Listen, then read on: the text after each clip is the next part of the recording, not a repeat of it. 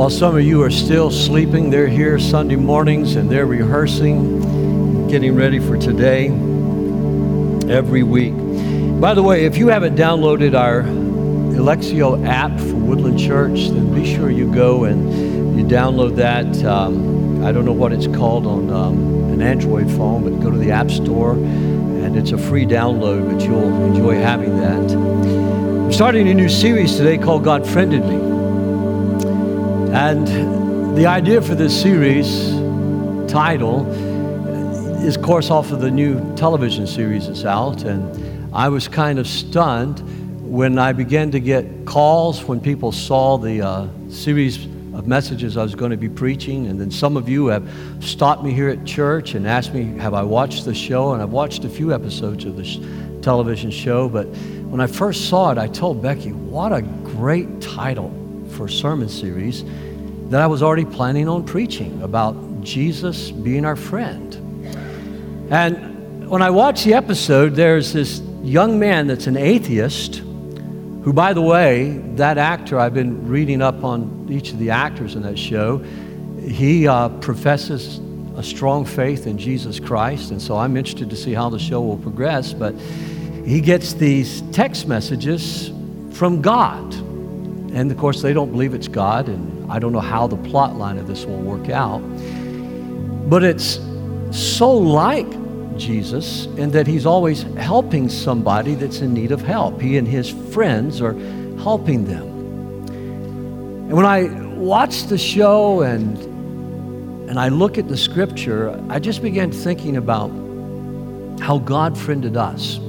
I thought about our Christmas Eve service here, and what a wonderful, wonderful evening that was. And I looked out, I always pray this because I just know it's true. And I looked out over the congregation that night. I know there are widowers here that don't have family with them this Christmas. And it's a lonely time. So make sure we kind of strategize. Be sure you love and go and welcome. Invite them to your home.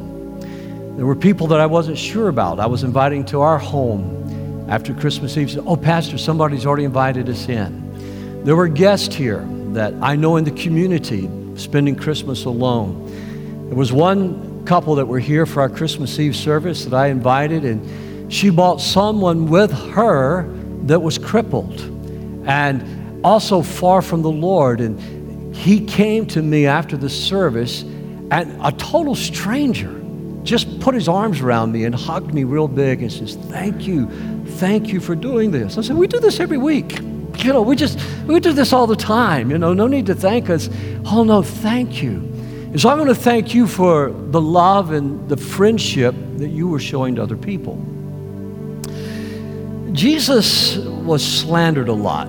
You know that. You've read your New Testaments. And if you haven't read it, you ought to read it, because those first 4 biographies of Jesus that we call the Gospels, Matthew, Mark, Luke, and John, a lot of people know about God, and actually a lot of people think they know a lot about God, but then when they discover Jesus, they realize they really didn't know that much about God to begin with. They believe there's a God, but they just didn't know who he was. At Christmas, we celebrated the fact that God came to save us. Jesus came to save us. Matter of fact, the angel says, for he will save his people from their sins. And I'm so grateful for that. His name, Jesus, means Savior. He's come to save us. So every time I say the name of Jesus, I'm reminded of what he did. Friendships are vital. I need friendships. You need friendships. I'm very blessed. I'm extremely blessed with friends. If you just knew the whole story of my life, I didn't have friends growing up. My cousins were very loving and friendly and supportive. I couldn't do much with them because of being sick.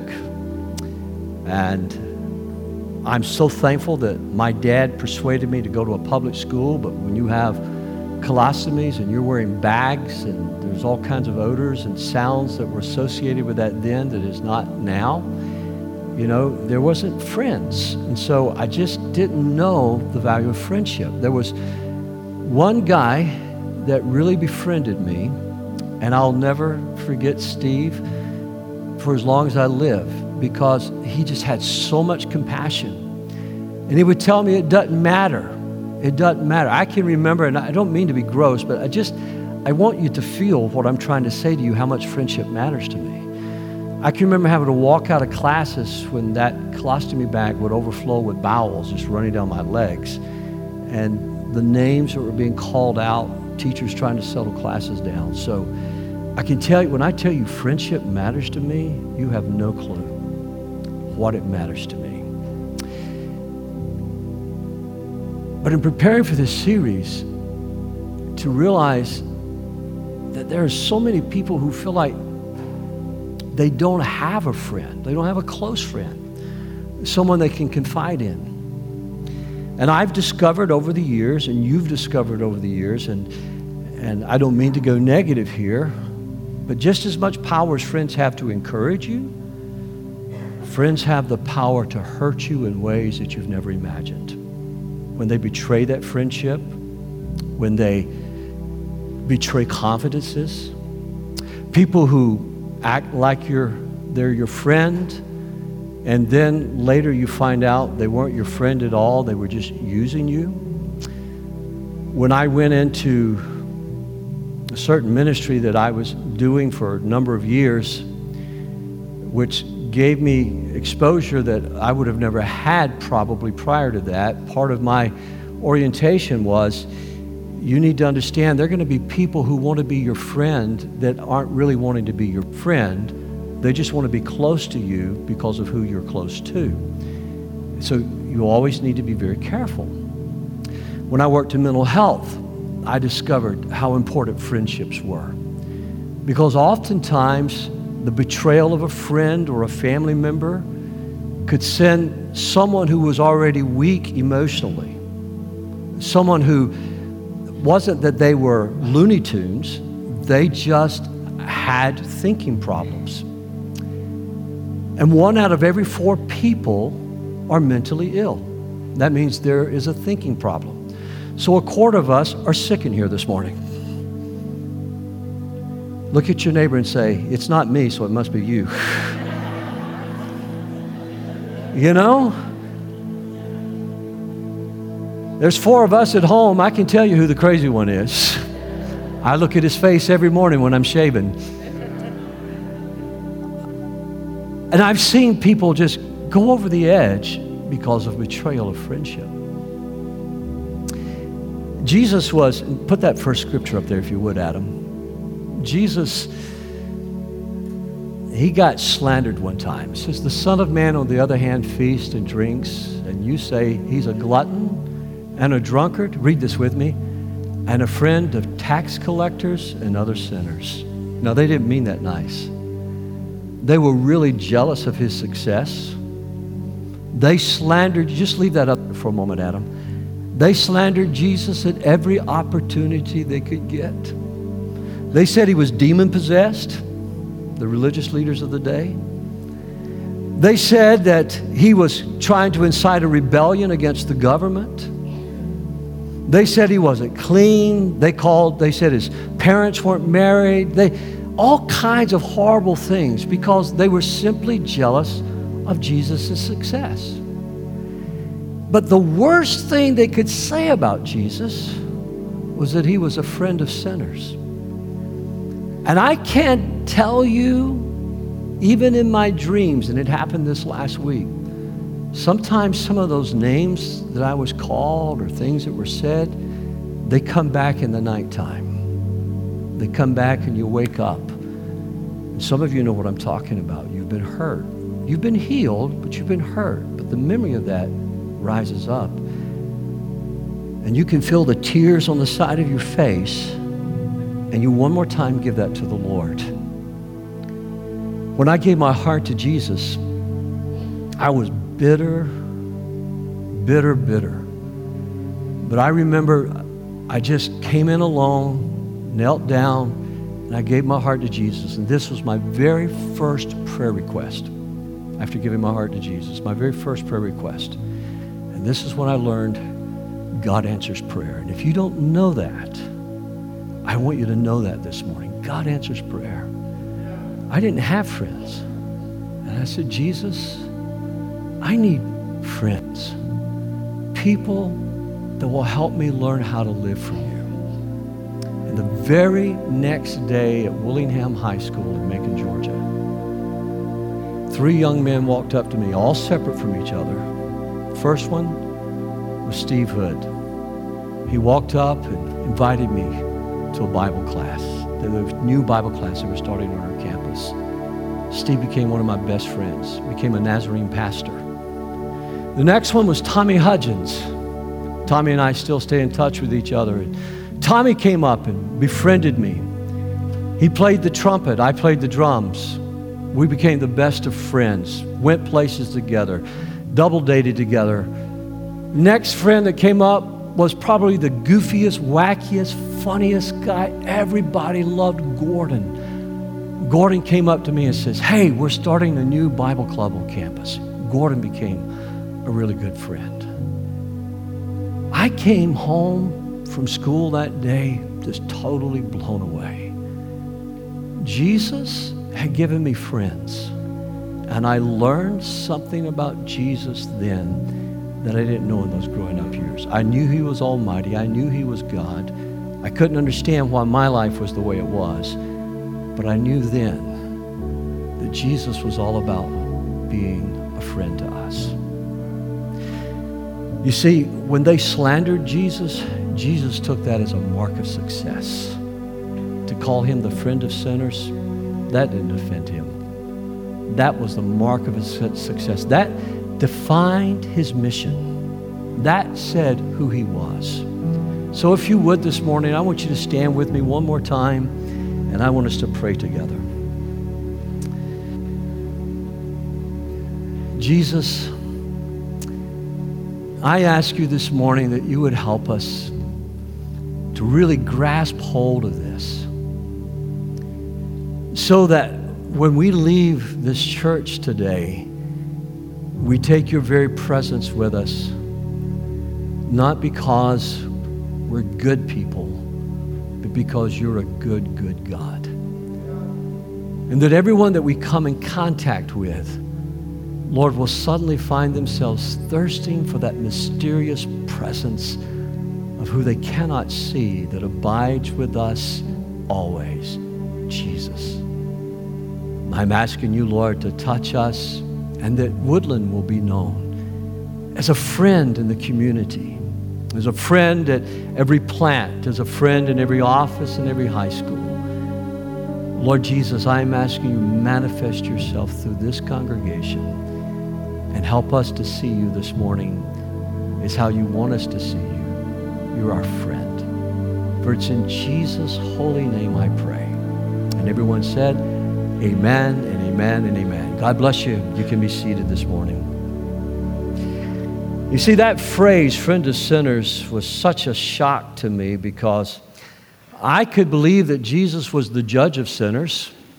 I could even believe that Jesus somehow or another came to save sinners like myself. I could believe that he was the God of sinners, but why would Jesus want to be a friend to someone like myself? When I think about it, even to this day, I'm still wowed and overwhelmed by it, that Jesus is my friend. And when I say he's my friend, it doesn't take away anything from his power, from his holiness, from who he is. But I think what I want to communicate this morning, what I believe the Holy Spirit wants us all to know, is that sometimes there are your friends that aren't Christians yet, your friends that maybe you do life with on the block parties in your neighborhoods or whatever it is. Your friends often think that somehow or another Jesus came to start a holy club where people that were, as some call us, born-againers, or some people would say about us, do-gooders, that this holy club was just for certain people, and he called this holy club the church. And they don't realize that it's not a holy club that Jesus started. Jesus came to people like you and me who were lost in our sins and our trespasses, and he met us right where we were at, and he chose to save us. And the more that I contemplate that, I realize how many people have made our faith more about rules than they have about a relationship with God. We like rules. We like making rules. We like keeping rules. Some of us are like the rich young ruler who came to Jesus and says, "What good thing must I do to be saved?" Because we're good people. We're good human beings. We want to save ourselves. So what good thing must I do to be saved? And when all in all, we need to understand there's nothing, not one thing that we can do to save ourselves. There's not one little thing we can add to what Christ has done for us at Calvary that will make us any more righteous or make us any more saved or any more loved than what we already are in Jesus Christ right now. And Jesus came to us in that relationship not as judge, but as the friend. And the reason that Jesus calls me his friend, again, is not because I could do anything about it. It's just because of who Jesus is. And that's one of the things that I want you to get this morning, that the reason that Jesus calls me friend, the reason he calls Dennis Clanton his friend, is not because I'm a good guy or I'm a good pastor or a good husband or a good father. It's because of who Christ is. It's his nature to befriend us and to love us. From the very beginning, when Adam and Eve sinned against God in the Garden of Eden, he prophesied our salvation. We've talked about that so much. When the seed of the woman, Christ, would crush the head of the serpent. It's all because of who he is. One of my favorite songs is a song that goes way back to the 70s. When I didn't have any gray hair and I didn't have any wrinkles, and the Archers used to sing a song called "It's Not Because of What I've Done, but It's Because of Who He Is and whose I Am." And that song still resonates in my spirit because of what Jesus did. A friendship, I've learned, has to be built. You don't just automatically enter into a friendship. This year, somebody befriended me because of someone in our church. This year, someone befriended me because someone in our community networked me with them and says, "I think you would like meeting Pastor Clanton from Woodland Church." And so arranged a lunch and then kind of stepped out of the way. And we've been building a friendship together. I went home for Christmas and someone in our congregation knows someone in Macon, Georgia. And so he's connected us. And so while I was home, we got together and found myself, I really like this man. And I was like, we want to do life. We want to get together again. So we agreed that when Becky and I return back to Macon to visit after her tax season is over, we'll get together for dinner one night and we'll go out to a restaurant and we'll work on building this friendship. And the cool thing is, well, there's already been messages exchanged because friendships aren't mathematical formulas. Friendships have to be built. And it's one of the things that I discovered. These three young men, Tommy and Gordon and Steve that I was talking to you about, they worked at building a friendship with me.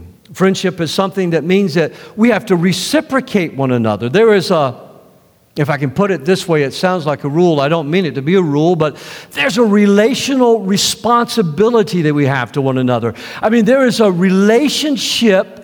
And to build a friendship means that I just don't call you all the time, or I just don't send you an email all the time, or I just don't take you out to lunch, or I just don't buy you lunch all the time. But in turn, you take me out, or you call me, or you email me, or you say, "Hey, let's go golfing together." And by the way, isn't it the most spectacular winter that we have had in 20 years? Can we give the Lord a hand of praise for this? Hallelujah. You know, I'm going to get hate mail, but it'll all go to Norma anyway. If this is global warming, baby, bring it on, okay? I have just enjoyed. We haven't had to have our parking lot plowed one time. That had nothing to do with the message, so I'll get back on track here. But this whole deal of friendship, there's a relational responsibility that we have to each other if we want to build relationships. But good friendships then develop into communication that leads to communion. So when there's good communication, then there's communion together. And I'm not a touchy-feely guy, and so I've tried to think about how to describe this word communion. When I use the word communion, I'm typically thinking about what we'll do next Sunday here at Woodland. We'll take the Lord's Supper together. We call that communion. But the more I've thought about that over the years and tried to put a definition with this word communion, I realized, boy, Jesus was doing a whole lot more than giving us some bread and the cup to share together. He was saying that we were one with him. He prayed this prayer. He says, Father, I pray that you will come and abide in them, and I abide in them, and them in us.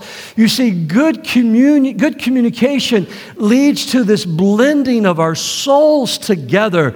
Jesus lives in you if you've invited him into your heart. If you believe that, say a big amen this morning. You can't separate me from Jesus. Nothing can take me out of the hands of God. Nothing can take you out of the hands of God. And yet friendships can grow distant if they're not nurtured and if we don't take the relational responsibilities. There are friends that I have that call me every single week, and they say, I know you can't make the call, so I'm going to call you every single, and I'm so grateful for them. And they'll call, and maybe it's just a 3 or 4, sometimes 5 minutes at the max call that we'll have, but just the fact that they're calling and they're thinking about me. There are people that call you like that, I hope. They're leading communion. But here's the deal. With my friends, I know what to talk about. With my friends, I know what we like to do together. With my friends, I know what we like to eat together. With my friends, I know what we like to watch on television together. And so we'll talk about the football games. And speaking about football games, pray for your pastor. I've had a bitter soul since the Sugar Bowl. I had people in this congregation like Norma, who normally is as sweet as sugar. Norma, who's always encouraging, sends me this sarcastic, snarky message from Texas about Georgia getting beat. I had a man after prayer last night come up and say, Pastor, what a powerful prayer you prayed tonight. What a beautiful prayer. I received that prayer, but Pastor, you should have prayed that in the Georgia locker room. Jerk. I lost all of the things that happened good in that moment. It's friendships. It's what we do. We know what to talk about and how to love one another. But God is beyond my understanding. Look at what the Bible says. Psalms 145 and verse 3. The Lord is great and worthy of our praise. No one can understand how great he is. One translation says he is beyond our understanding. I mean, in other words, God is so big. God is so powerful. God is so wonderful. Who could ever understand him? Look at Romans chapter 11 and verse 33. Oh, how great are God's riches and wisdom and knowledge. How impossible it is for us to understand his decisions and his ways. Who can know the Lord's thoughts? Who knows enough to give him advice? Who has given him so much that he needs to pay it back? For everything comes from him and exists by his power and is intended for his glory. All glory to him forever. And you might read those verses and go, oh, if he's beyond understanding, if he's all this, how could I ever hope to be a friend of God? How could we ever sing that chorus that I love to sing here at Woodland, I am a friend of God? How could you ever even hope to believe what the series title is, God Friended Me? You see what happened when I prayed that prayer when I was only 16 years old? God, give me a friend. 2 things happened. First of all, God never gave up on me in my bitterness. The night before, my sister and I, who were very close, Kim, we talked 2 or 3 times a week. I had snapped off at her because there was just so much bitterness and anger building up inside. And I went in and the Lord just dealt with me, and I knew what was happening to me was poisonous. I didn't know how to deal with it. Just didn't know how to deal with it. But when I went in and I surrendered my life to Christ, I don't know how to explain this to you. Again, I'm not a touchy-feely guy. I can tell you theologically. I can give you the terms. That's not what you want to hear and not what you necessarily need to focus upon. I can just tell you that what happened on my knees that night, using words that still don't make sense to me, is my heart melted and that bitterness flowed out. That anger flowed out. And somehow or another, a contentment came that I knew that God had had a plan for my life. You're not told over and over you're going to die. You're not told over and over you're not going to be able to do this. You're not going to be able to do that. You're not told over and over that the fevers have affected your brain and you'll never be able to think properly. You're not told those things without becoming very bitter. But something miraculously happened when I gave my heart to Jesus. He not only touched and healed me of my sin, he healed my emotions, and he healed my thinking. And today I stand here before you all because of what God has done. And he answered my prayer, and he sent me a friend. God initiated friendship with me. God initiated 3 friends coming to become 3 of my best friends that are still friends today, except for one of them. They're already in heaven. You see, God is the one that initiates friendship. And this relationship, God is the initiator, and you ought to write that in the side of your outline. God is the initiator. I just ran out of room to give you everything I wanted to do. So how does God initiate friendship? God initiates friendship with us in 3 ways. First of all, he does it through creation. Creation reveals who God is. The Bible says in Psalms 19, the heavens proclaim the glory of God, and the skies declare his craftsmanship. Day after day they continue to speak, and night after night they make him known. In other words, one translation says that day after day they preach. Another translation says day after day they declare. Every single day, creation is revealing to us that there is a God. You look up into the heavens, you look at the world around us, and friends, you can't help but know that this is not some cosmic accident that just happened. There's an order, there's an immensity, there's a power, there's an intelligent design that's behind all of this. And his name is Jesus that created this world that we live in. And yet, just looking at it, it doesn't have the power to transform us. Look at this next passage, if you would, Romans 1:20. By taking a long and thoughtful look at what God has created, people have always been able to see what their eyes as such can't see. Now hard stop right there. Look at what he's saying. People have always been able to see what their eyes as such can't see. It's hard stop. God is telling you that when you look at creation, if you will think, creation is showing you things that you cannot see with a microscope or a telescope, even with the Hubble telescope. God is saying you're going to be able to see what is invisible. You're going to be able to see his eternal power, for instance, and the mystery of his divine being. So nobody has a good excuse. You look at that and you go, yes, there's someone out there who created all of this. No atheist will be able to stand before God and say, God, I didn't know, because God will say to them, day after day, I declared my glory to you. No agnostic will be able to say, I didn't know. God will say, day after day, the heavens declared, you knew someone's out there, but you never bothered to seek me out. One of my favorite testimonies is the story of Dr. Paul Yonggi Cho, the pastor of the largest church in the world, and how he came to faith just by looking at creation and seeing all that was out there. And I met Dr. Cho. I told you the story of how I shoved him into a broom closet at the Sheraton Biltmore in Atlanta out of his security detail because he had shared some things that I needed to know more about, and I would never get this opportunity again. He still remembers me. He still tells the story about the crazy preacher in Georgia that pushed him into a broom closet and locked the door on him. But I asked him, and he helped me to understand so many things about God and about prayer. Here's what I want you to know. No one will ever be able to say, I didn't know there was a God. There is a God. And you can know a lot about God just by looking at creation. But it won't transform you, but you can know a lot about God. Let me illustrate that. Put the first image up there for me, if you would, Adam. How many of you know who sculpted this sculpture of Moses? Michelangelo. Yeah, you're very smart. You're much smarter than I am. Now, before I go any further, I am not an artist. I am married to a woman who loves art. She has taught Grasshopper a lot right here. So, we've actually seen this statue. We've actually been there. And so looking at this statue, that's Michelangelo. You knew that. Just by looking at that, you go, Michelangelo. Next slide, please. Who painted that? Oh, a lot more of you know about Picasso. So just by looking at it, you know who painted that. Next slide, please. Who drew that? Everybody knows about Peanuts and Charles Schulz. Now, go back, if you would, for just a moment to Michelangelo's slide. When you look at Moses, you can see You can learn something about Michelangelo. You can learn about his love of the human body. You can learn of his love for God and his word. You can also learn that he's into realism. He wants things to look as real as possible. Next slide, please.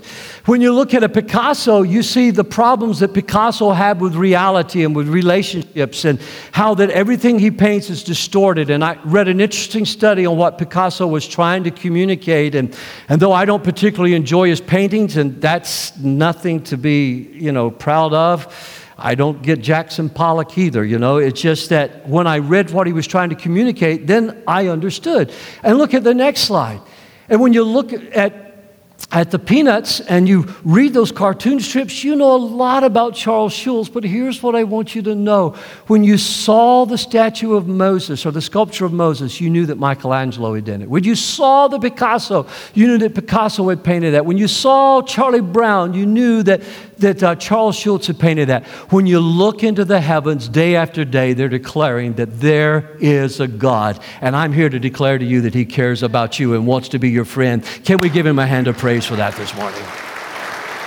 Hallelujah. Second way that God initiates friendship with us is through Jesus. God came in Christ so we would know what he was like. You see, when Jesus came, he was God in the flesh. At Christmas, and let me go back again to the Christmas Eve service, and all of our Christmas services, we celebrated that God came in the flesh. He tabernacled. He made his tent. He made his home. He lived among us. And we know what God is like. He's not some distant God. He's not some God that you can't touch. He's not like a lot of religious leaders who live in an ivory tower or travel with a big security detail. He's not like a lot of religious leaders that unless you do things the way that they say you should do it, you lop off their heads or you execute them. He's not like some religious leaders that says, serve me or we're going to put you in prison is happening in our world today. He's not like other religious leaders that are just emaciating themselves and saying, the thing you've got to do is deny every good thing to your body. You don't want to eat. You don't want to have sex with your wife or your husband. You just want to, the closer you can get to nothingness, the closer you are to God. No, Jesus came. And the Bible says he ate with us and he fellowshiped with us. And here's the good news. Jesus went out and touched people that were previously untouchable, people that other folks couldn't touch and wouldn't touch because of their diseases. People that other folks wanted to execute because of their sins. He went out to the poor and he fed them. He went out to those that were outcasts and he welcomed them. He went to those that no one else would go to and he brought them into the kingdom. Jesus was showing you that God is not some lofty person locked away that says, I don't like you. Jesus loves us. It's why we sing that song with our children. Jesus loves the little children, all the children of the world. And the greatest theological hymn you'll ever sing is Jesus loves me, this I know, for the Bible tells me so. Can we give him a hand of praise? It's why he came. So we could know what God is like. God's initiating friendship. No one has ever seen God, but the unique one who is himself God is near to the Father's heart, and he has revealed God to us. And in Hebrews chapter 11, verse 1, long ago, God spoke many times in many ways to our ancestors through the prophets. And now in these final days, he's spoken to us through his Son. God promised everything to the Son as an inheritance, and through the Son, he created the universe. One day, look at me, and those that are listening on the web, one day, every one of us,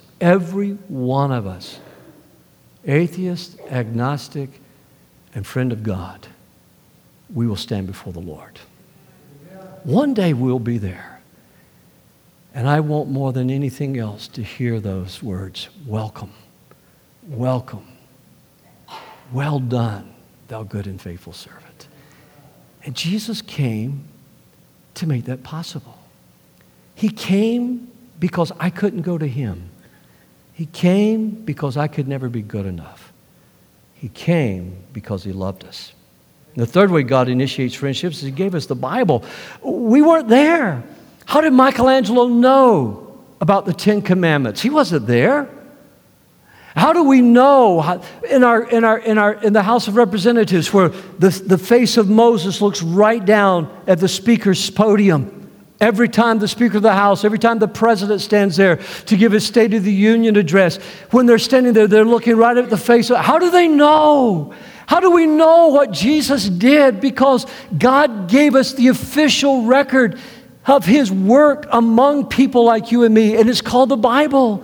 And the Bible is sharper than any two-edged sword. There is so many of us that know how just reading the Word, it cut right to the core of the issue in our lives. How just reading the Word from time to time, it met a need in our lives. I told you just a few moments ago what a blessing it was for me this year to read in my devotions about how our children would adorn the palaces of the Lord. And I just knelt to give God thanks for His saving work and for showing the friendship.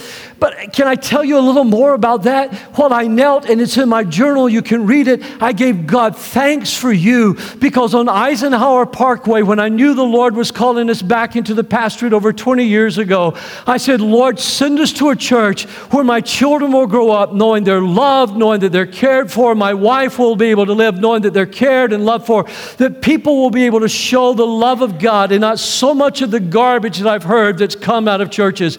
And you have befriended them and you have loved them, and therefore there's this great love for God. Jesus didn't come to create a holy club. He came so that we could be His friend, and now His presence is manifested in us so the world can know God wants to befriend them as well. Can we give Him another hand of praise? So you have your Bible not to thump it over somebody's head, but you have your Bible to open somebody's heart. And if we will talk to our friends about Jesus, it's amazing how many of them will respond. Jesus performed the book of John, the very last of the four Gospels, in the end of His biography.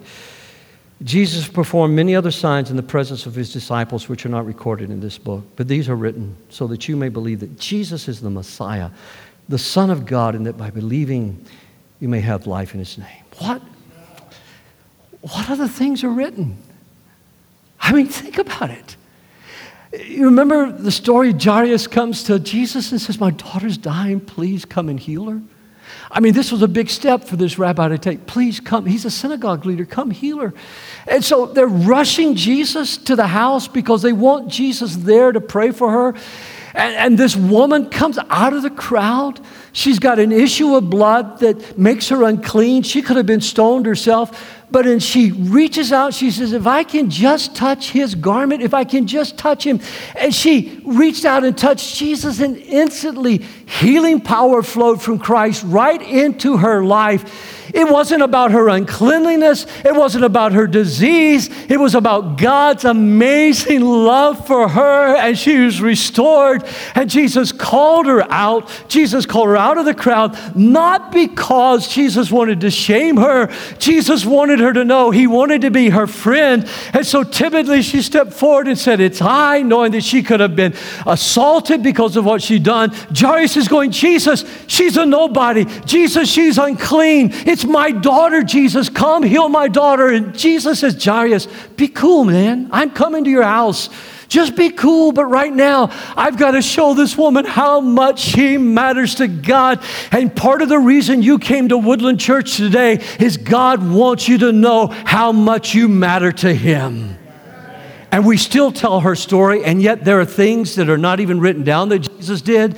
Jesus got to Jairus' house. They said, don't bother him. He's dead. She's dead. You know, there's no more hope. When there is no more hope, there is always Jesus.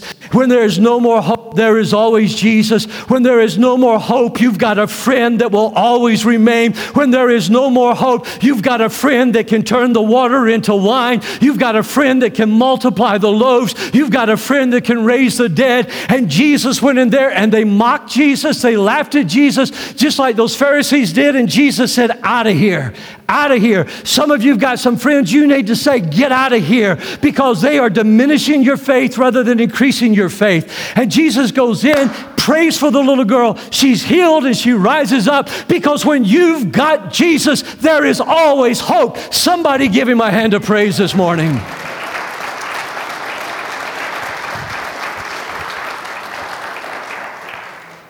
when you have Jesus, there's always hope. Let me wrap this up by telling you one of my favorite stories in the Bible. In Matthew 9. I talk about Matthew a lot. One of the best stories, next week I'm going to talk about Zacchaeus. But I talk about Matthew a lot, especially to my unsaved friends. Jesus was walking along and he saw a man named Matthew sitting at his tax collector's booth. Now, Matthew wasn't his Hebrew name. If you've ever read the Bible, you've read Levi, who was called Matthew. I'll get to that in a moment. Levi was his Hebrew name. So maybe you wonder, why has he got two names? He saw a man named Matthew sitting at his tax collector's booth. "Follow me and be my disciple," Jesus said to him. So Matthew got up and followed him. And later, Matthew invited Jesus and his disciples to his home as dinner guests, along with many tax collectors and other disreputable sinners. But when the Pharisees saw this, they asked his disciples, "Why does your teacher eat with such scum?" When Jesus heard this, he said, "Healthy people don't need a doctor. Sick people do." Now, he's not talking about sick people like Jairus' daughter or like the woman with the issue of blood. He says, then he added, "Now go. Learn the meaning of the scripture. I want you to show mercy, not offer sacrifices. For I have come to call not those who think they are righteous." Does anybody in here know any self-righteous people? Go ahead, put your hand up. You know some self-righteous people? Maybe you're sitting next to one. Maybe you're married to one. Don't lift your hand. Maybe you're married to one. You know, we all know they stink, and they're the only ones that don't know they stink. Always telling you how good they are. I sat with a man on a plane one time who was telling me what a blessing he was to his church. He said, "Oh, yeah, he's just such a blessing." When he found out, I never tell people I'm a pastor when I'm traveling. I'm a motivational speaker. And they ask what I'll tell them about Jesus and what he's done. I'll tell them some of my story. It's been great, but I never tell them I'm a pastor because you meet some of the most self-righteous people in the air. And I said, "Well, what's the vision of your church?" He didn't know. I says, "Well, what's the strong point of your pastor?" He didn't know, but he knew how good he was. You see, I've not come to call those who think they are righteous, but those who know they are sinners. You see, Matthew, he changed his name from Levi to Matthew because he became a tax collector. And by becoming a tax collector, he could shake people down. The Roman government was an occupying power. He was a traitor. He was a traitor to his own people. He was a traitor to God. I mean, you got to get this. Matthew was a thug. I mean, imagine if we suddenly were conquered by Russia or China and your neighbor sold out to the enemy and he's shaking you down for taxes, for everything you can get. The government says, "We don't care how much you get, just as long as you get our share. Your share is for how much more you can shake them down for." That's what Matthew did. That's the reason tax collectors were so despised.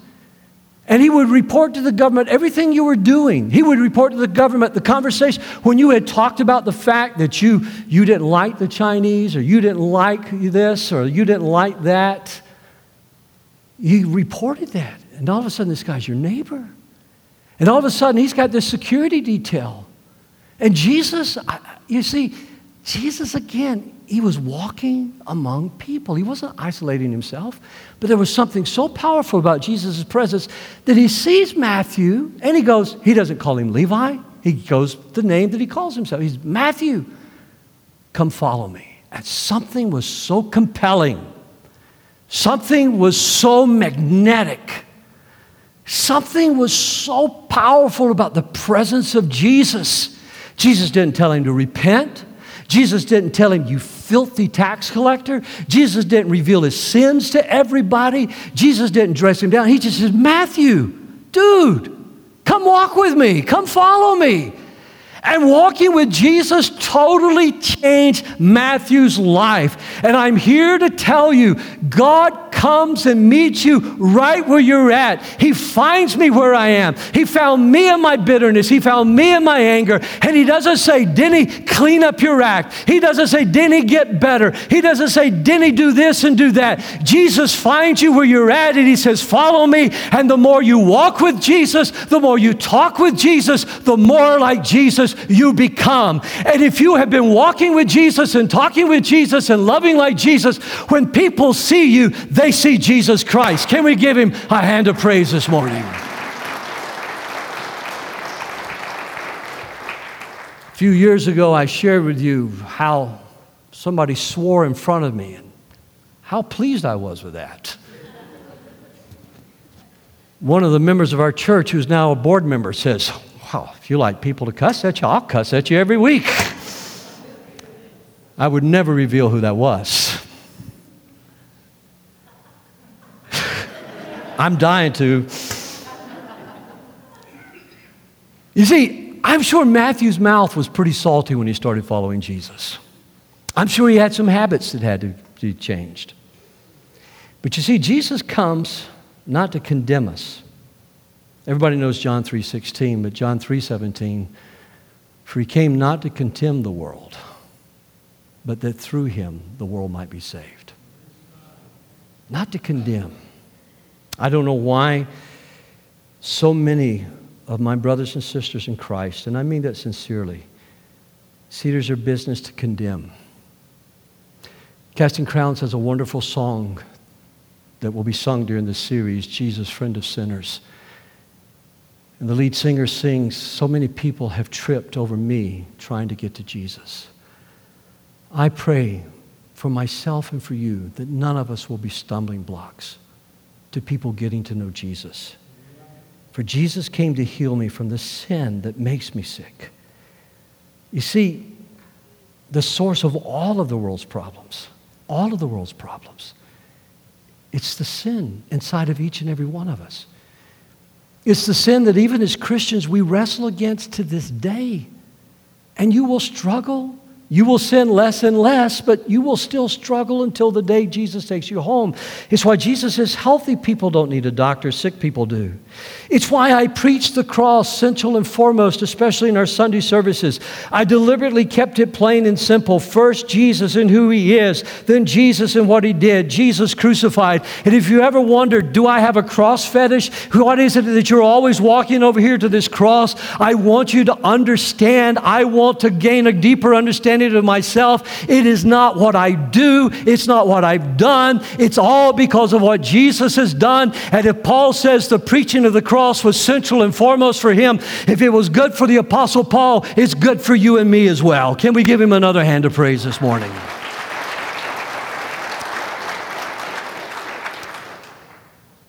Now, in case, Becky, if you'll come on up, sweetheart, in case you think, well, gosh, are you saying we can live any way we want to? No. But I'm saying you can come to Jesus anywhere you are. You see, I grew up thinking that I had to be holy to be acceptable. Holiness is the result of salvation, not the road to salvation. Holiness is what happens to us. You say, Pastor, what is holiness? I mean, just give me a definition of holiness. I'll give you what the Word says. It's love, it's peace, it's kindness, it's joy, it's self-control. I could go on with that. Technically, it means to be set apart. So when God saves us, He sets us apart to Himself, and the Holy Spirit begins to work through us. Now, some people will resist that grace. That's what the book of Hebrews is all about. And they'll trample the blood of Jesus through self-righteousness. And that's what Paul's dealing with. I believe Paul wrote Hebrews. It doesn't say for sure in the scriptures, but it sounds a lot like Paul to me. He wrote Hebrews because people were trying to add more rules again, and they trampled. Some people just became apostate and walked away. Here, and I want to get real practical here for a moment. God will find you. Look at me. Everybody looking. Everybody. God will find you and God will save you. But oftentimes people lose God, not because God lost them, but because they walked away from God. You see, there's a relational responsibility to build good communication through prayer, through reading the Word, through worship together like this in our small groups, through communion. That's all a part of growing in grace. God will never leave you. God will never forsake you. God will never abandon you. There may be times, I've had these times, there may be times when God feels so distant from you. But all God's doing is helping you grow, helping your roots to get deep in Him. That's called faith, where you trust God when all the, like Jairus, all the circumstances says your daughter's dead. Don't bother the teacher anymore. They laughed at Jesus. Jesus is out of here. That's not what we say to lost people. That's what we say to self-righteous religious people who want to diminish our faith. People who say God doesn't heal today. God doesn't save today. God doesn't transform lives today. People who want to put God in a box. People like the Pharisees who call Him the friend of sinners. This is what the Lord says. Don't let the wise boast in their wisdom, or the powerful boast in their power, or the rich boast in their riches. But those who wish to boast should boast in this alone. They truly know me and understand that I am the Lord, who demonstrates unfailing love and who brings justice and righteousness to the earth, and that I delight in these things. I, the Lord, have spoken. My boasting shouldn't be about how much I make, where I live. My number one desire in life shouldn't be about money or power or influence or fame. But our number one desire is that we know God. And coupled with that desire, if we are truly passionate followers of Christ, then as I prayed for you this morning, if we're truly passionate followers of Christ, please hear the heart of the Lord this morning. That His desire becomes our desire. That I came to seek and to save that which was lost. God is out there looking and searching and calling and drawing, but He does it through people like you and me. That's His presence. It's why those of you who came forward in the service last night and I laid hands on every one of you and said, Lord, manifest yourself through them. Let lost people be drawn to that powerful, that compelling, that magnetic presence of Christ in us. I don't care if they know the name of Woodland. I don't care if they know my name. I want them to know Jesus. May God make Woodland Church bold expressors of His love. May God befriend our community through Woodland Church and every small group and everywhere this church has an outreach. Can you say amen to that? And may God deliver us from a smug self-satisfaction. We've got food on our tables. We've got 600 channels on our cable TV.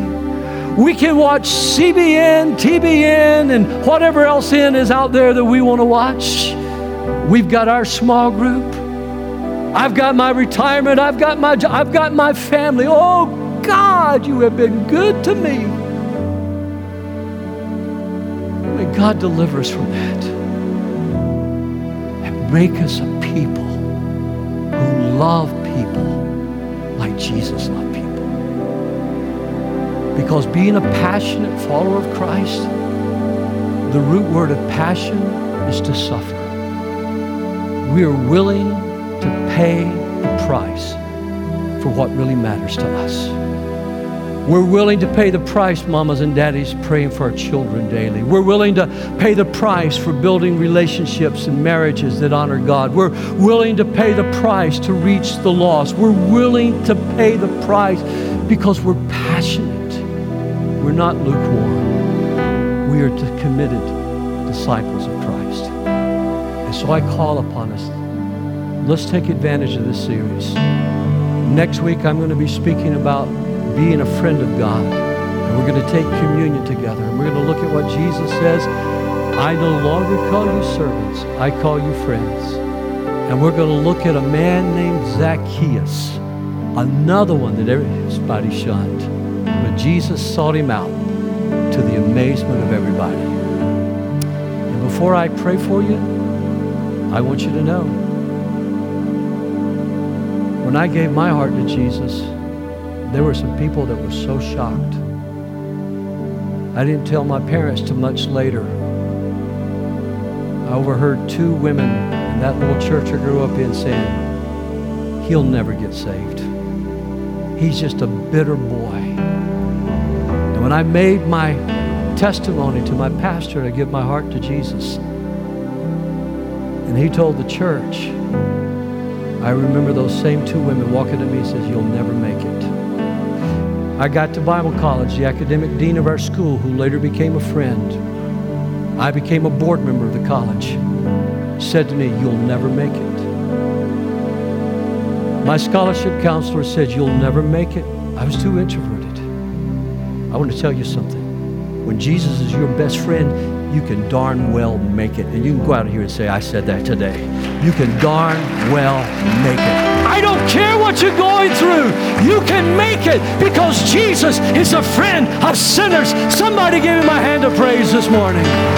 Hallelujah, hallelujah, hallelujah. Stand with me this morning and let's pray. Hallelujah. Our Father in heaven, we love you. And we want to celebrate your love daily. We want to declare your praises daily. We want to build that wonderful relationship each and every day of telling someone that you save. Would you help us? Would you anoint us to become so persuasive, Lord, that other people will want to become passionate followers of Christ? God, help us not to rely on skill or technique, but to rely upon him who dwells within us, Christ, the Savior of our souls. For it is not by power and it is not by might, but it is by your Spirit, saith the Lord.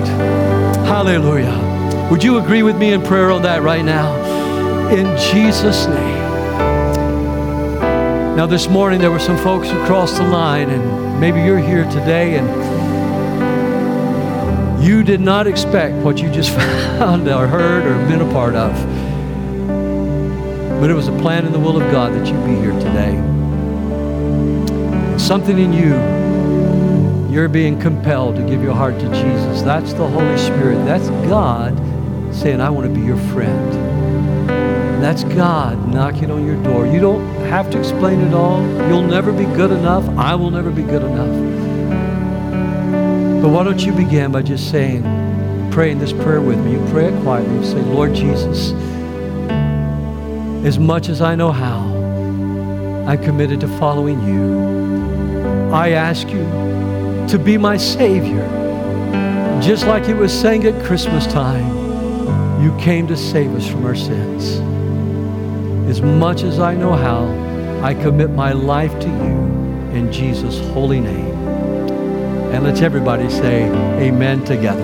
Hallelujah, hallelujah, hallelujah. Come on, church. Let's bless him. Let's bless him. Let's bless him. Let's bless him. I believe with all my heart, 2019 is going to be the best year ever because it's the day the Lord has made. Pastor Rick, come and tell them about, if you prayed, Pastor Rick's got a gift he wants to tell you about to help you get started. I want to meet you and get to know you, so you come talk to me after the service. I'll be right here at these back doors. God bless you.